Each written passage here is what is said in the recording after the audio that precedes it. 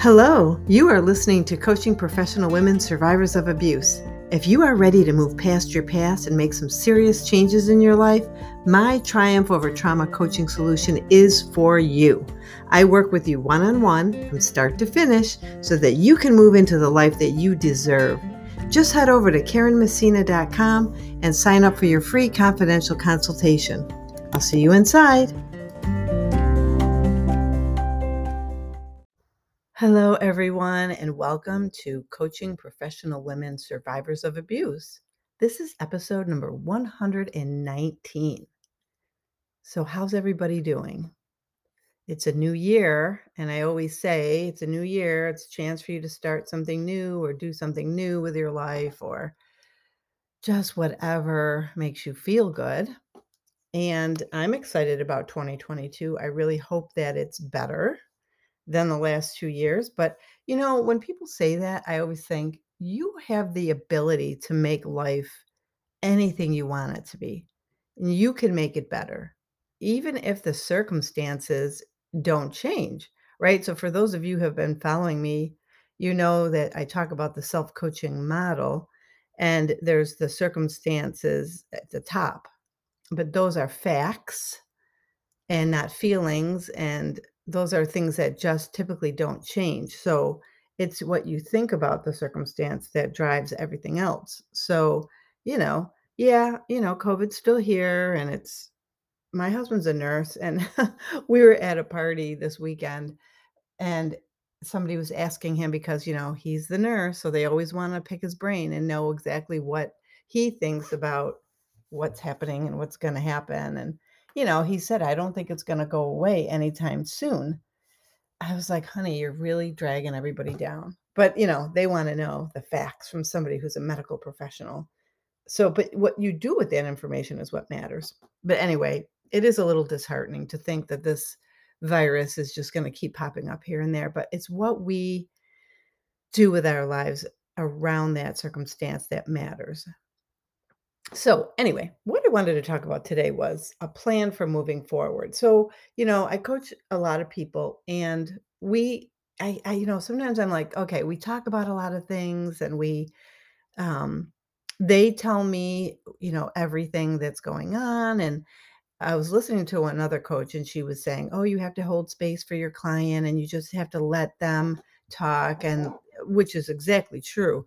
But at some point, if you get those clients that come to you just because they continuously want to vent and they're not really doing the work to fix it, that's where you have to start.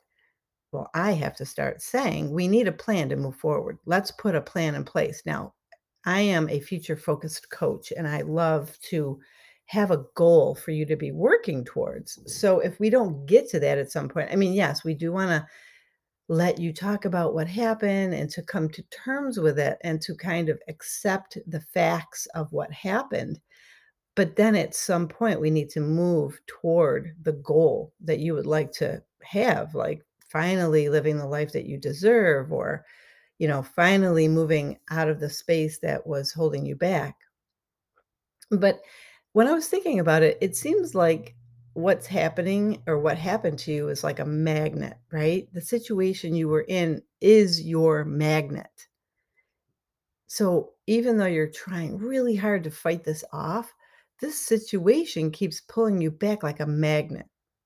So what we want to learn is how to release that hold it has on you.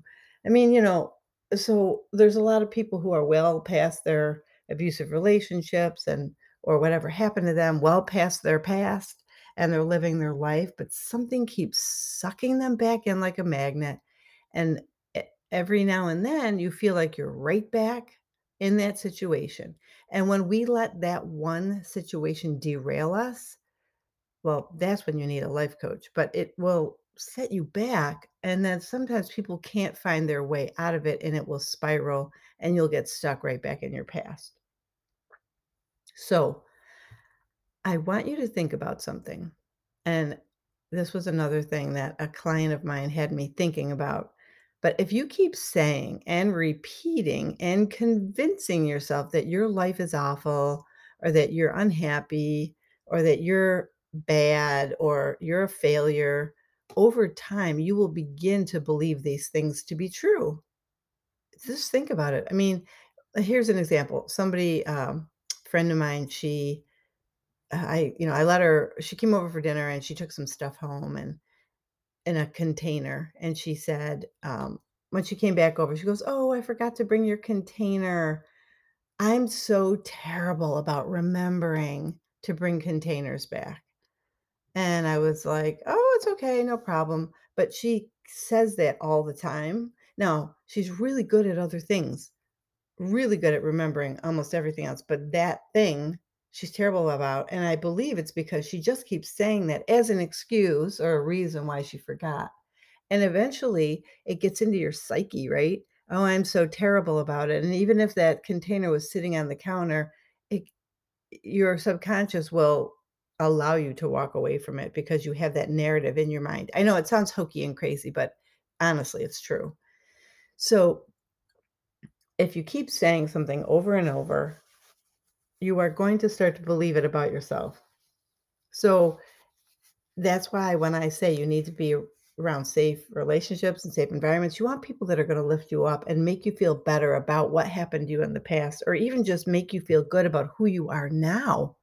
The more that narrative gets going, the more people talk about you and you start to believe, I should step back. The more you talk about yourself in a positive way and you think positive thoughts about yourself, the more other people are going to see it. And the whole thing will just reinforce that you're changing. And the more you spend time thinking about your future and about how you want your life to be, the less you'll have time to think about the past and, oh, how terrible it was and how awful I am and I'm a failure and I made bad choices and all that stuff. You can turn that negative self-talk around and start to believe a new story about yourself. And then start talking about how great you are over and over as much as you used to say how terrible you were and how awful things are and how bad your life is, right? If you keep saying these positive things over and over, as soon as those positive thoughts start seeping in, you will convince yourself that those thoughts are true. See, this game can be played both ways. Now, you have to do the work to heal. It's a daily lifestyle change and it's a daily practice. That has to happen.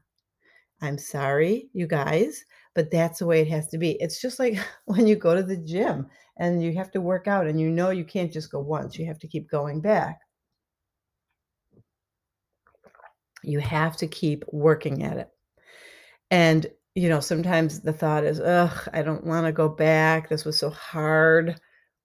And so, you stop doing it. You have those neural pathways that we talked about in the past, which are laid down over your life's experiences, right?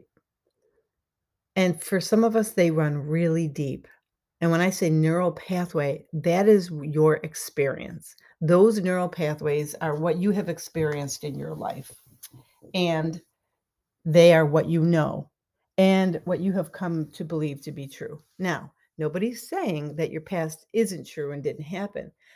But the way our brain works is and your nervous system works is that these things happen and they stick with you and your brain remembers them and you base everything on, what happened. The work that you have to do to change the neural pathway in your system is the daily practice. Listing everything that has happened in your past is a first step, and that's a good thing to do, that you've recognized it and you've said it out loud and you wanna do something about it, but making a list of what happened to you is not the healing work that you have to do. Any more than making a grocery list is not actually doing the shopping, right? You can't just list everything because what happens is you make a list of everything that happened and then you start talking about that list. And then sometimes people will go to their coach and then every session they're just talking about the list. But what are we doing? We have to put a plan in place to move forward. Your healing work is lived work, right? It's messing up, but choosing differently. Messing up, but choosing differently, right? Facing the same emotions, facing the same circumstances, but making a different choice in that moment. In that moment. The same old shit will keep happening until you make a different choice this time, right? I mean, it even goes for your entire past life because some people are carrying around what their families did to them or how their families treated them, in addition, to the abusive relationship or the unhealthy past or whatever happened to you. That was bad enough. But then people are blaming their family for the way they treated them or for the way that they didn't step up to the plate for them or they weren't there for them or whatever it was. So they're carrying that as well. And you have to make a different choice about how you want to think about those things. So, when you go back into the same emotional state, meaning something has triggered you or something made you think about something, and then you get mad all over again, you get the choice to say, no, not this time.